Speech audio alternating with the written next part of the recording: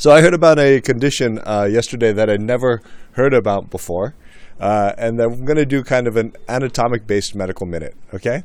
So the piece of the anatomy we're going to talk about is a piece that we're all obsessed with, which is coronary vasculature, the things that give us STEMIs, right? So let's talk about bad stuff that can happen with coronary vasculature that's not a STEMI. So let's start out with a condition I heard about. A person comes in, they were stung by a bee, right? They're red all over, they're wheezing. What do they have? Anaphylaxis, right? So what if they start complaining of chest pain? You pop up EKG leads on them, and holy crap, it looks like they're having a STEMI.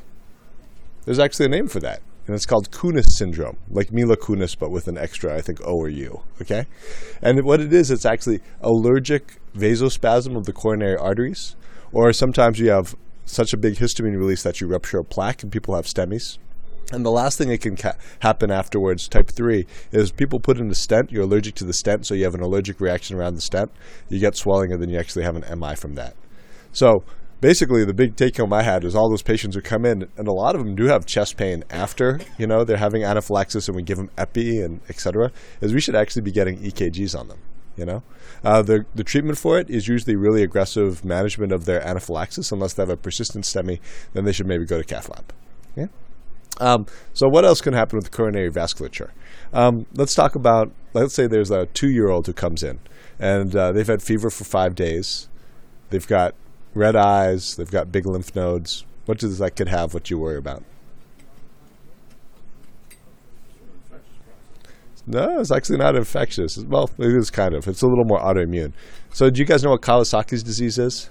So this is a disease in kids that you just can't miss, right? Kids have to have fevers for more than 5 days. And then there's 5 diagnostic criteria. And I just think about these anatomically.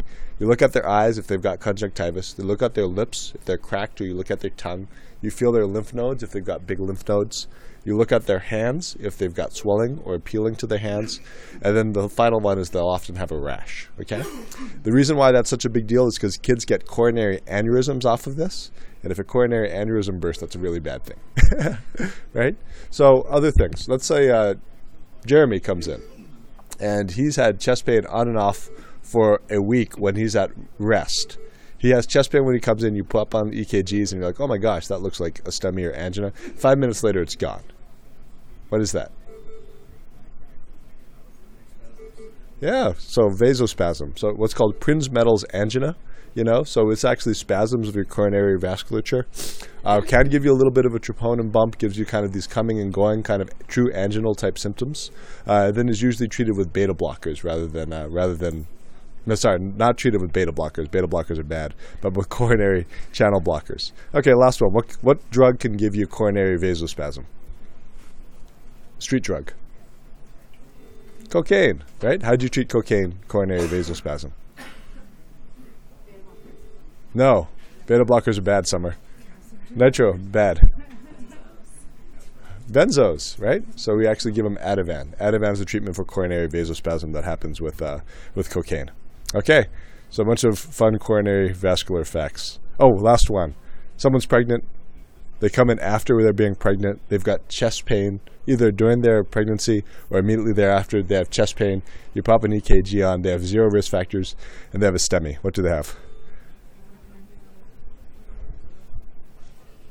PE, no, not a PE. Remember, coronary vascular. They have a coronary artery dissection.